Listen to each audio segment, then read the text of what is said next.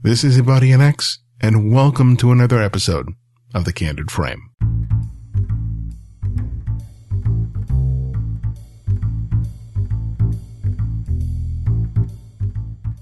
This episode of the Candid Frame is brought to you by Squarespace, the beautiful and intuitive website publishing platform that allows anyone to easily create professional web pages, blogs, online stores, and galleries, all on a single platform.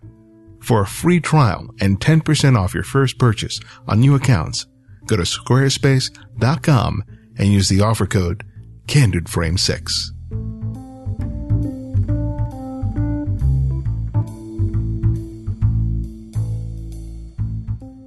As photographers and as artists, it's really important to be open to different processes, to different approaches to the art of making imagery.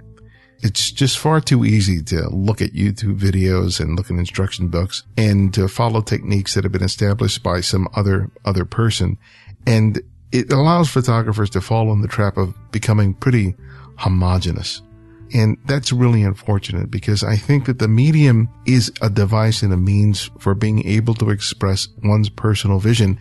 And sometimes the way to get there is not going to be found in a YouTube video or in a book or in a magazine article. It's going to involve the artist, the individual person going out there and experimenting, making mistakes, and really exploring what the possibilities are.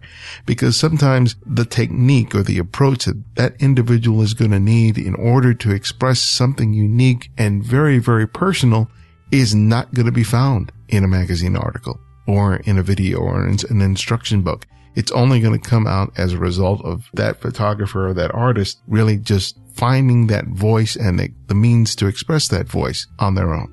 And today's guest, Walter Plotnick, is a photographer who I believe has done that.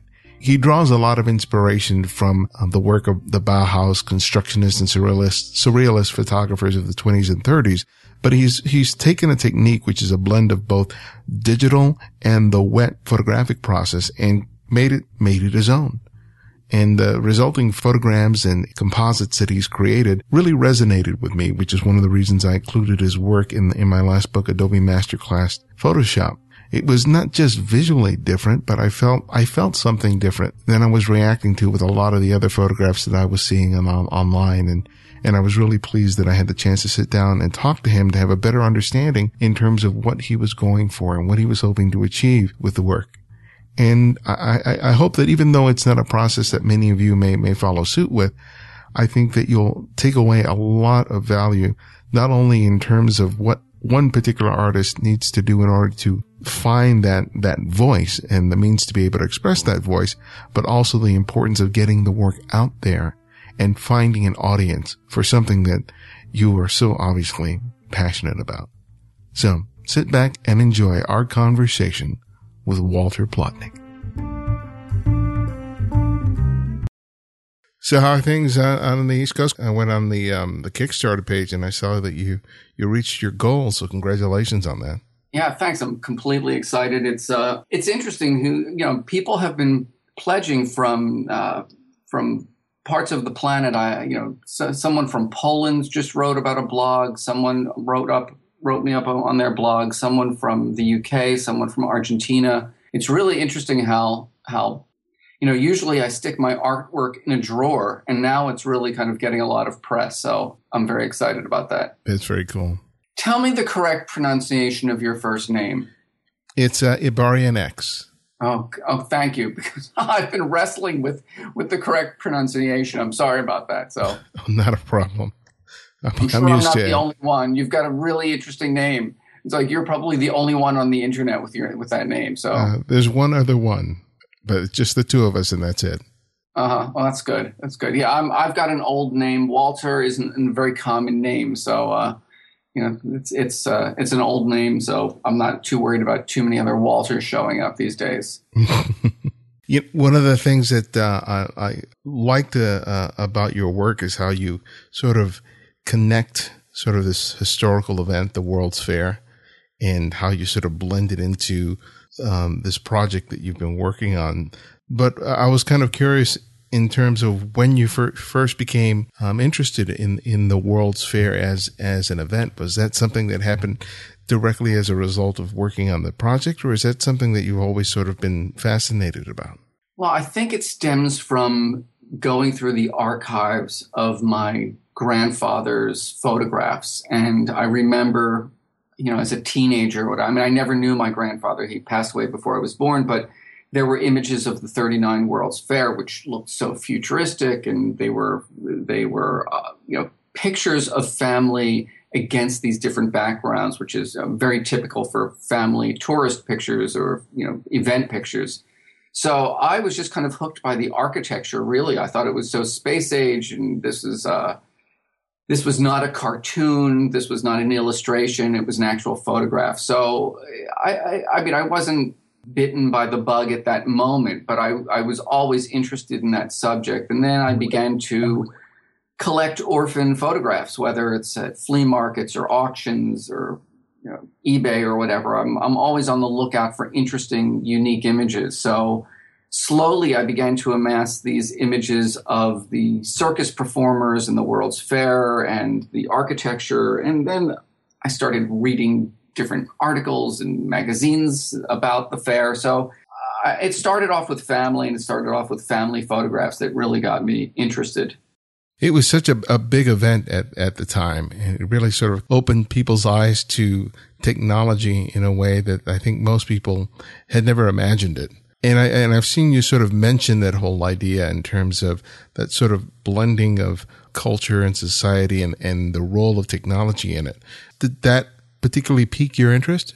One part of the context that I didn't really discuss in anything that I've really written, and not on the Kickstarter page either, was that really in 37, 38, and 39, the Americans were really interested in futurism and the world of tomorrow. But really, on the other side of the ocean, the Nazis were invading Poland. So not everybody on the planet was thinking about, futuristic design and art and culture.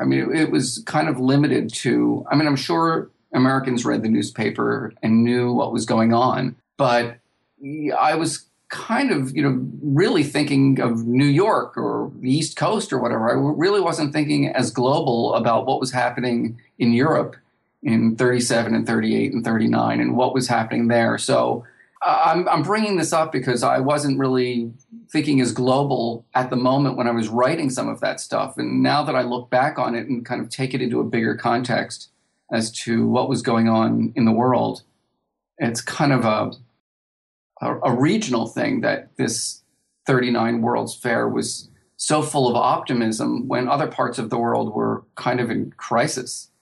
Where were you finding a lot of the imagery that you ended up using for your work? Was it fairly easy to access, or did you really have to scour to start looking for images, particularly images that you knew that you wanted to work with? Oftentimes I have purchased entire photo albums of people who I guess moved or passed away. And so I've bought some photo albums where the whole album might have been filled with 50 pictures of the World's Fair, and they're double weight photo paper. Someone actually printed them in the darkroom. It's not a scan. So I've really been on a mission to collect these.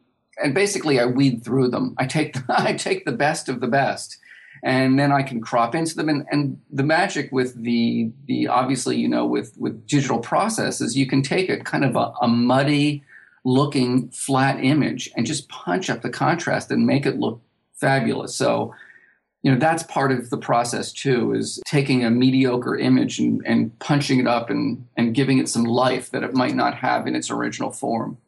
Well, one of the things you're doing is that you're blending the digital with the traditional photographic process. Is this something you were doing even before this project? And if so, what sort of spurred your interest in blending the two? Well, it's interesting. I went back to grad school in, I guess it was 2006 to get my MFA. And the program that I entered into was actually a painting program, and I'm not a painter. So when I applied, I made it clear that really what I wanted to do for my 2-3 year grad program was I wanted to paint with light. So essentially the blending of wet and digital process started probably around 2006 when I really kind of retrofitted and modified these different little light sources that I could use in the darkroom. So most people, when they make a photogram or when they project something, they usually do it with the enlarger light. But in my case, I really wasn't doing the enlarger light, even though it looks that way in the video on Kickstarter. Essentially, what I was doing was taking different light sources and using them to project light through different objects onto the photo paper, and or I would scan things and print them on clear acetate or frosted acetate, or what's the other, vellum. I would print them on vellum. And I would use these different clear or frosted pieces of acetate to project light through onto the photo paper, process that in the darkroom, and then I would scan that finished 8x10 black and white glossy and then modify it further digitally. So it kind of evolved. I mean, I started with the circus images, which I was really excited about, the things that I would be completely scared and frightened to do. These people were doing them, no net, and were beautiful. It was just kind of like a dance or some kind of ballet in the air. So anyway, that's the long version. But yes, I started in 2006 by painting with light and by combining those different processes together. Yeah, you mentioned that you draw a lot of inspiration from the work that was being produced during the 20s and the 30s. Like the work of Man Ray sort of came to mind when I was taking a look at your work initially.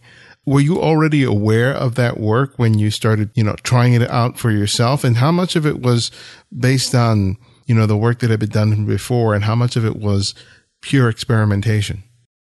Well, right. I love Man Ray. Man Ray is actually a Philadelphian, so I had where I teach, I had a student who was related to Man Ray, so I was picking her brain. But yeah, I knew about that work, and I loved that work. It was very freeing not to do everything through a camera. For years, I'll give you just a little backstory and get to answer your question. For years, I processed film in the basement of my house. My father taught me. He was an amateur photographer. I learned how to process and print film, and I fell in love with photography. I got my BFA in Tyler School of Art, and then I really focused on commercial photography.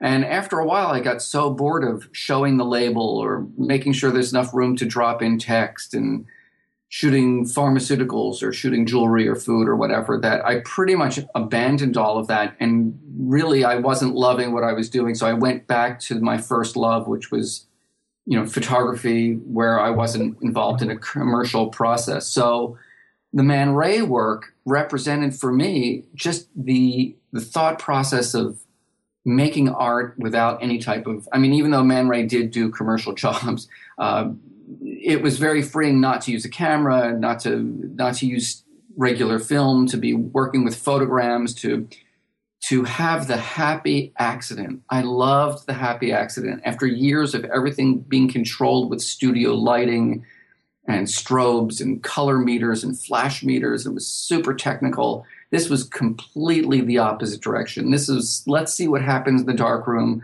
where you don't have control and where I come upon something that totally thrills me that I didn't plan.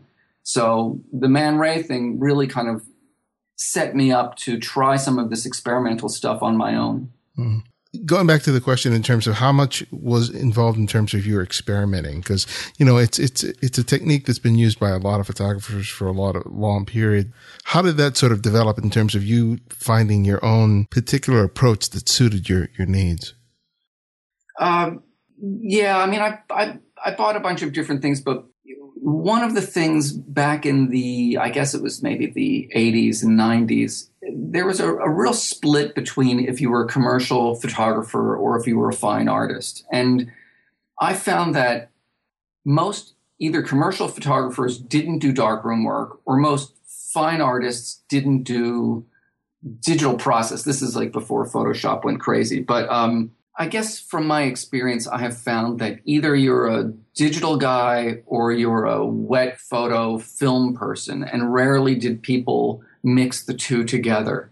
So the vellum and the acetate, that was just an outgrowth of the experimentation. But I was really turned on to by combining both of these processes. It seemed like most other artists that I either saw their work in museums or galleries or whatever were either focused with wet or either focused on digital. So I kind of liked the idea that I was bringing the old world and the new world together to do some kind of hybrid imagery that involved some happy accident, some part that I wasn't controlling, along with the precision of digital manipulation as well.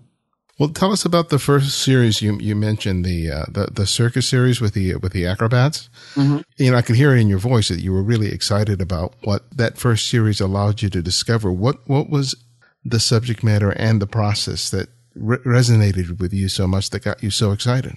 I guess the images of the circus performers represented a certain type of freedom to me, the freedom to be, flying through the air or balancing on one hand, or an entire subculture that I'm not involved in. I think I've gone to maybe 2 circuses in my lifetime, and I really don't even think about that. But the images, especially in black and white, there's something nostalgic about it. There's something about some of the uniforms or costumes that they were wearing, something about the lighting, the way it hits their bodies. It just all resonated in terms of something that I would gravitate to, but I would never do because I'm too scared to climb on a high wire. And it was a metaphor. It was a metaphor for life in a way, for being on the tightrope or soaring through the air and taking a chance. And, the consequences of falling and the consequences of not making it to the other side of the tightrope. So I found it exhilarating in the daring skill set of these acrobats. So how do you take that perspective when you look at the photographic work that you've been producing? Because, it involves sort of taking risks, taking chances, being willing to fail or fall, literally and figuratively.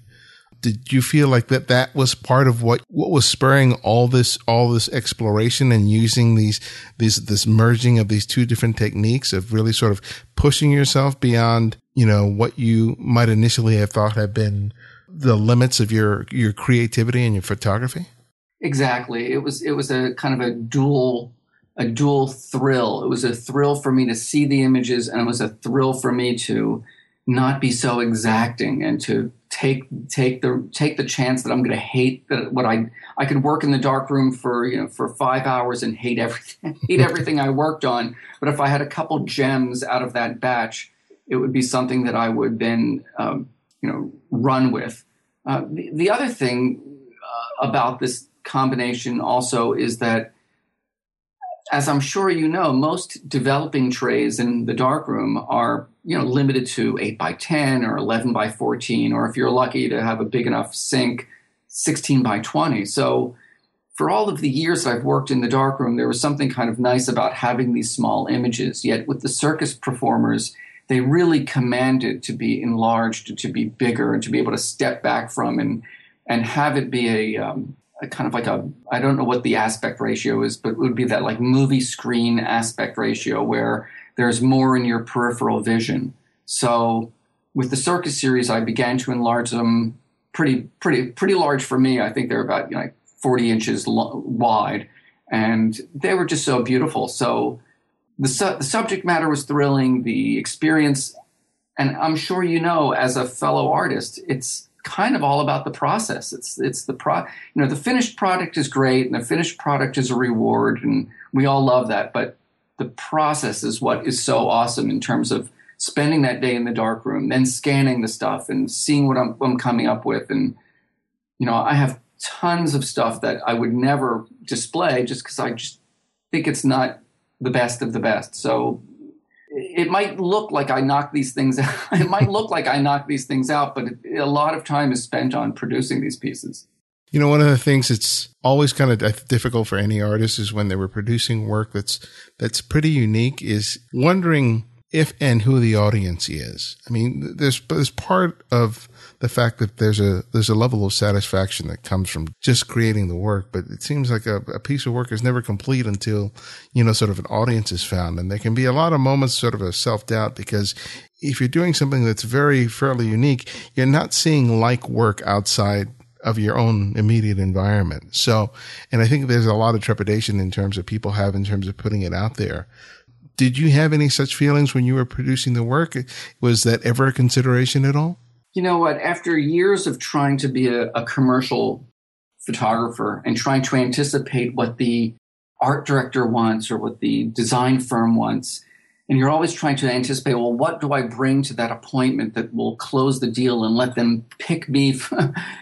After years of doing that, it really wasn't an issue for me about will the work be accepted. Rather, I feel confident to run with the ball and do it the way I'm comfortable making images or pursuing different interests within image making. But what makes me crazy in reference to what you just brought up is that finding one's audience. Because when I look around and see what a lot of photographers are showing, especially for exhibitions where there are group shows in the exhibition, and obviously somebody is a juror for that exhibition. And let's say I don't get into that exhibition, which is oftentimes the case. I will then go back and see what work is accepted. And oftentimes it makes me crazy. There is the flavor. It must be the flavor of the month. It must be the flavor of the past year or two. But I see a lot of photographs of depressed teenagers leaning on the hood of a car. And it is so not what I do, but it seems like there's a ton of that stuff out there. Everyday life, people in different environments, oftentimes teenagers, drug addict teenagers, depressed teenagers on the front lawn, on the back porch. It's unbelievable. I know that's a big generalization, of course, but I just see this as this kind of theme that keeps repeating itself.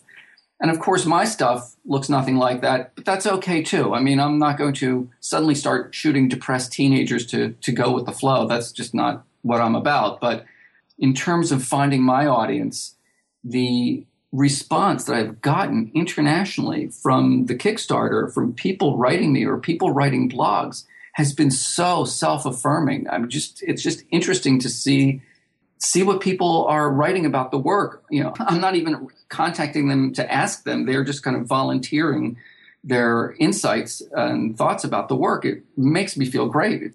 As I said earlier when we began to talk, oftentimes artists put stuff in a drawer and it just doesn't get out there. So these days, with all of my work out there, I'm getting tremendous feedback, and it really feels great. It's nice to hear people acknowledge the work and write about it.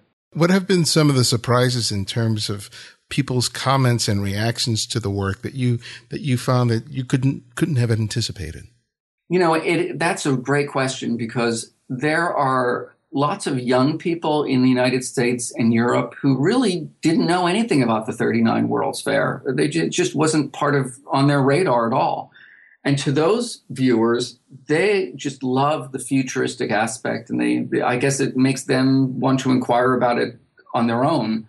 And on the other hand, I've got older viewers who write to me and say, you know what, my father took me to the 39 World's Fair and I loved it. And this is so exciting and it's bringing back memories for me. And so it's interesting to have both of those generations respond about the work and its authenticity. One side note I want to just quickly make before I forget, that in some of the images I have ghosted in the background some airmail letters and some airmail envelopes. And those are actually letters that my grandparents had written to my father and my uncle when they were in the war. And so, again, tying in this familial component, kind of interesting. Maybe I'm searching for my grandparents, searching for my history in some of this, but I'm interested in tying in some of these small pieces of my family and what resonates with me into some of these images as well.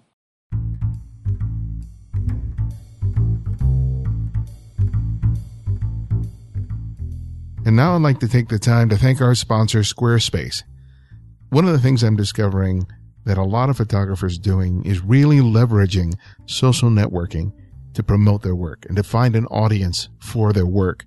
And it amazes me how people use Facebook, Instagram, Flickr to not only get attention to their work, but to actually create opportunities for them to have gallery shows, or to be published in a book or a magazine, or to eventually end up selling stock imagery. Just having your images sitting on a hard drive or even on a website oftentimes just isn't enough these days if you want to do more with your photography. And Squarespace makes it easy for you to leverage the social network in a way that you probably might not have considered just a few years before. That's because Squarespace gives you better social media integration, which means you can automatically import, sync, and publish to and from social media with just a few clicks, dynamically refreshing your site content and raising awareness in your social networks. For example, automatically pull photos from Instagram into your site, or instantly sync pages and galleries to Facebook. Auto-publish new blog entries on Twitter. And these social media buttons are there to connect with all the services that you love: Facebook, Twitter, Google+, Instagram, Foursquare, Dropbox, LinkedIn, Pinterest, and more. And if you are really interested in going out there and not just getting your work online on a website, because it can die on the vine right there if people are not coming to your site and discovering it. And one of the most cost-effective means of being able to do that nowadays is social networking. And you can discover it by yourself by just starting a Squarespace account today. For a free trial, go to squarespace.com and sign up for a free account. No credit card is needed. Just try it out and start building your website today. Then, if you decide to purchase it, use the offer code CandidFrame6 and get 10% off your first purchase on new accounts, including monthly and annual plans. That's squarespace.com and use the offer code CandidFrame6. Everything you need to create an exceptional website.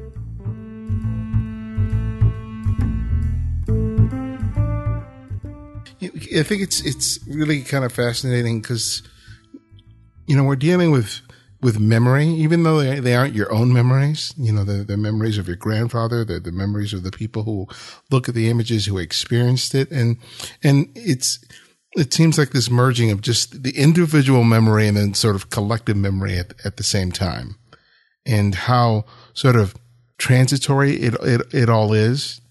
I mean, the photograph seems like a very sort of tangible thing, but the very thing that it's reflecting is something that is very ephemeral at the same time. And I think that's one of the things that really kind of struck me when I took a look at your work and I included in your book, because I'm like, one of the things that I sometimes I see is when I see photographs at estate sales of people who have sort of passed away, and you look at these photographs and the stories are gone. I mean, all that is left are the images, and there aren't any families or friends to sort of tell the story there. And when I take a look at your work, it always sort of piques my interest in terms of what's the story here? Who are these people? What was happening before and after this particular moment? And is that something that you feel like speaks to you or not? Some of the pieces there isn't a sequence per se, but a couple of the pieces I've grouped certain images almost like a storyboard that aren't on the website or aren't on the Kickstarter, but will be in the exhibition. And it's funny you should mention that, because I've always been interested in storyboards, not necessarily cartoon storyboards, like there's a beginning, middle, and end, but more of a storyboard that's open to interpretation, just the way you open to a page of a photo album and there's six images glued down and they're all related, but we don't really know how they're related or who the characters are. But that is something that is of interest to me, the stories behind these people. Who were they? What was important to them? And I have some pictures that I picked up at estate sales or yard sales, and I have friends of mine saying, "Oh, that looks just like somebody in your family," and when in fact it's really just a stranger. But maybe it's just my selective process that I want to have some kind of familial content and some type of, I don't know, continuity, if that's even possible. But you're right. That's a good question in terms of flow or content or storyboard or what happens in a sequence and how they relate and do they relate. So it's part of the process, but I wouldn't say it's a main focus for sure. Well, tell us about this exhibit of the work. How did that come about? Because it's what propelled your Kickstarter effort. Tell us about in terms of how you put your work out there and how this relationship with this gallery in Europe came about, and give us the details on that. Sure. Well, during the course of a year, I submit to certain exhibitions to try to get in for a group show or a solo show. And I've had a pretty good amount of luck submitting things and getting in. But as I said recently, it seems like the flavor of the month is much different in the United States in terms of the type of work that's being shown. So I really started to concentrate to submit work to galleries and exhibitions and festivals, not festivals, but group shows in Paris and Italy and the Netherlands. So for the past few years, I've gotten individual pieces into different shows in the Netherlands. So I started communicating with these people. It went really well. They loved the work. And one of the curators of one of the shows from the Netherlands over the past couple of years contacted me and invited me to show in her gallery after having seen one of my pieces in a different exhibition. And that's really the gist of it, that it was an invitation from someone who had seen the work. And whenever I'm out of the country, I'm always stopping into other galleries and museums, whether it's in Italy or Paris or Amsterdam, and trying to make connections, because I have a feeling that I just think my work is being received better in Europe than it's being received in the United States. So that's an area that I'm going to concentrate on exploiting and trying to get more of my work into different exhibitions and galleries outside of the United States. Yeah, I find it kind of fascinating when I try to understand the sort of aesthetics of photographers and photography in other cultures. I was looking at some Japanese work some years ago, and I would take a look at it, and it didn't jive with what is considered quote unquote good photography here in the States. But there was something that was really appealing to sort of the Japanese community, photographic community. And I would take a look at those images and I would sort of try to figure it out. And I think that that's something that happens throughout the world. And I think that, we do a lot of navel gazing here in terms of, what is good and what isn't good, and lose sight that there are so many different ways that people are not only making pictures, but interpreting pictures. And I think that your experience there kind of speaks to that. I think you're right. I think over in Europe, they look at artwork differently than we do. I mean, I was over in Amsterdam, and you know how when in the I guess in any country, when they put up a new building, they put the construction wall around the building so people don't go onto the construction site. And what I found over in Amsterdam is that the construction walls around buildings are covered with just incredible artwork. It was just something that just made me stop in my tracks when I thought, wow, they are putting all of this wonderful art on basically a temporary wall, where a lot of the stuff that we do here in the States, it's covered with, it's painted blue, and it has, do not enter signs all over it. So I think there's just a different mentality in Europe about art, especially contemporary art, than what we see over here. Well, you teach photography as well, and how has being an instructor to young photographers sort of helped your photography and maybe changed the way that you approach your art? Oh, that's a great question. Oftentimes I'll have a student come to me and they will problem solve a situation in a way that I would not have thought of. And that to me is totally thrilling, that they're trying something on their own that isn't something they learned from a book. And it's something just the way their mind works. It's a different way for them to kind of technically or aesthetically solve something. And that's really my gratification, is when students work on things and show me something that I really wouldn't have thought of. And I think I'm pretty good and pretty resourceful myself. So It's interesting. I mean, when students put their work up on the bulletin board and we step back and we critique it, it's just so exciting. And of course, there's a lot of junk, but there are some really great pieces, and that's the payoff. The payoff for teaching is being able to see these students evolve and grow and see what their work does, and kind of get inside of each student's head and find out what makes them tick. What are they interested in? Not necessarily their home life per se, but maybe sometimes their home life, maybe something about their personal lives or their relationships with their friends or parents or partners or whatever. So it's teaching is thrilling. It's never boring. I've got tons of students who I had a student recently who submitted work to an exhibition online, and the deadline was Friday night at 12 o'clock, and she uploaded her images at 11:59 on that Friday night.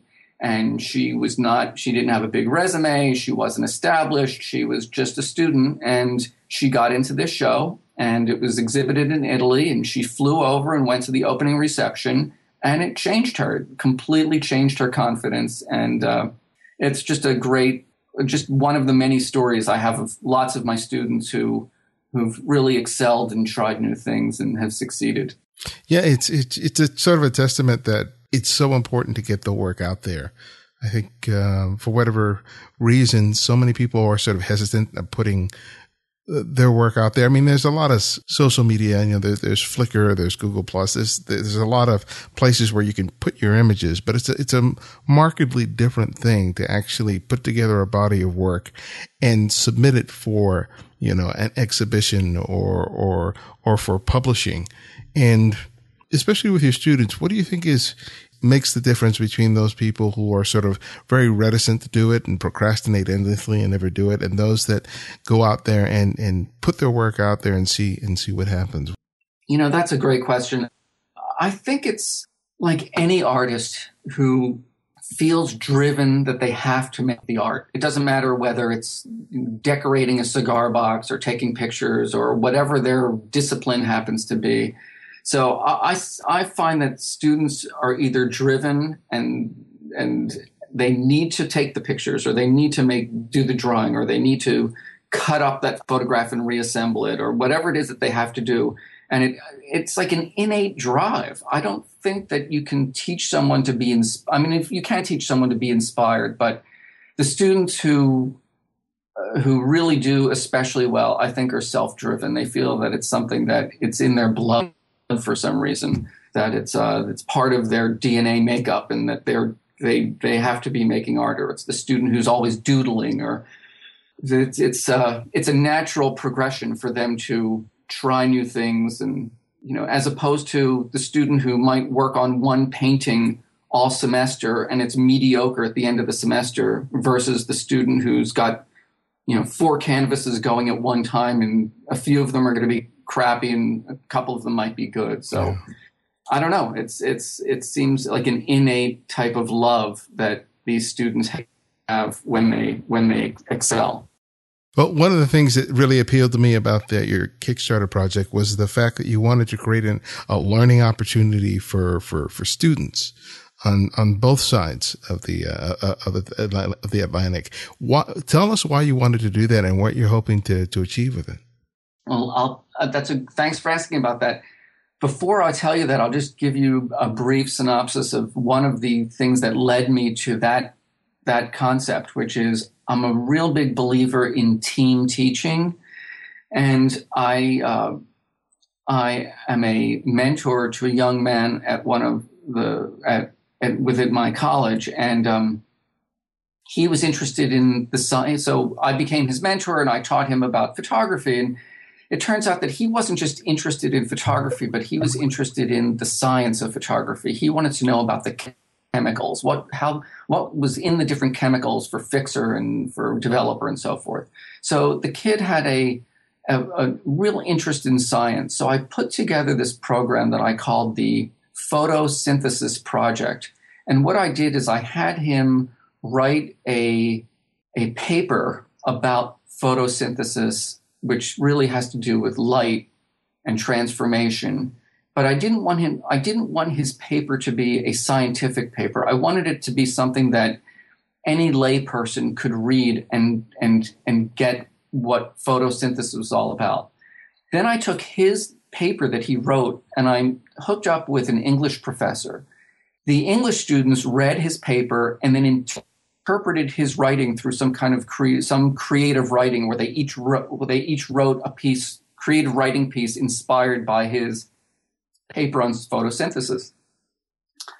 I also gave his same academic paper to my digital photo students and had them read the paper and interpret his writing visually through digital photography. And then we put a book together. And when you open the book, on one page of the book was the creative writing, and on the opposite page was the digital photograph inspired by the academic paper. And then it was a big hit. It was printed, and it was just a great way to team teach between science, English, and art. And all of these students got together. Like some of the English students came to my classroom for the critique, and some of my students went to the English department when they were reading their papers aloud, their creative pieces aloud. So to me, that was just like such a win-win for the students to have that type of thing. And the student that I'm mentoring, it was great for him because it built confidence for him, and he wants to go to MIT. He wants to be a microbiologist. So it was just such a terrific project. So after that was completed, I thought, wow, I want to sink my teeth into another team teaching project. And after I was invited to have the exhibition in Belgium, I thought, you know what, if I'm going to go over there for the opening reception, I'm going to contact a bunch of professors or educators in art academies and art universities while I'm already over there and meet with them and talk about the possibility of doing a joint international project for both their students and my students. And I felt it out online. I've emailed different people. Some people have expressed interest, but there's nothing like meeting one-on-one. So I think the way it's going to work is some of these people have said they might be coming to my opening reception. Maybe we'll have coffee afterwards, whatever, or I'll stop, maybe when I'm in Antwerp, I'll meet up with one of these people in Antwerp and meet with them. But that was the genesis. Doing these team teaching things was what inspired me to take it on to a global level. Well, that sounds exciting. And it really kind of teaches people that inspiration can come from anywhere. Because, who would think that a photographic inspiration could come from a paper? Exactly. That's awesome. That's awesome. So what's next for you? What are you working on, or what are you hoping to work on? Is it something you could talk to us about? I know you're very busy with this exhibit coming up, and that's going to be taking a lot of your time, but. Oh, I am so swamped with all of that. But I'll tell you, the other thing is there was the 1937 Exposition Internationale in Paris. And I've always loved Paris. And I've also been collecting some orphaned pictures from that exposition as well. So I've made a couple pieces around that exposition. So when this whole exhibition is over and I come back and in September, October, I fulfill all of my Kickstarter obligations and I begin to decompress, I might be interested in pursuing some of the 37 exposition from Paris as another body of work that combines these layering of these different images. Well, I look forward to checking out that work. That sounds like I'd really like to see those. Well, thanks. Well, my last question is I ask each guest to suggest another photographer for our listeners to discover and explore. And it can be anyone, someone that you've long admired or someone you've recently discovered. So who would that photographer be and why? Well, I would say another influence for me other than Man Ray would be John Hartsfield. John Hartsfield did a lot of photo collage, kind of like anti-Nazi propaganda posters and flyers, and he was a big influence for me as well. So I would say go check out John Hartsfield, and he's all over the internet. He's easy to find, and his his images are very powerful. And I think if you're not familiar with his work, it would be a real treat to view his stuff. And where can people go to find out more about everything that you've been doing? Well, I think I've got a pretty good web presence. So if someone Googles my name, walterplotnick.com, or stuff shows up in Google, I've got the Kickstarter showing up. I've got a lazy blog that I don't work on that often, but I've got some new interesting things there. I have some photomations on there that I've been doing, kind of working on some other little things. So basically, if someone Googles my name, I have lots of stuff, lots of images. You go to my name and hit images, a bunch of images will come up. And I'm very grateful for you to ask me to share this time and speak with you. It's a real honor. So thank you for asking. Well, thank you so much. It was a real pleasure to talk to you.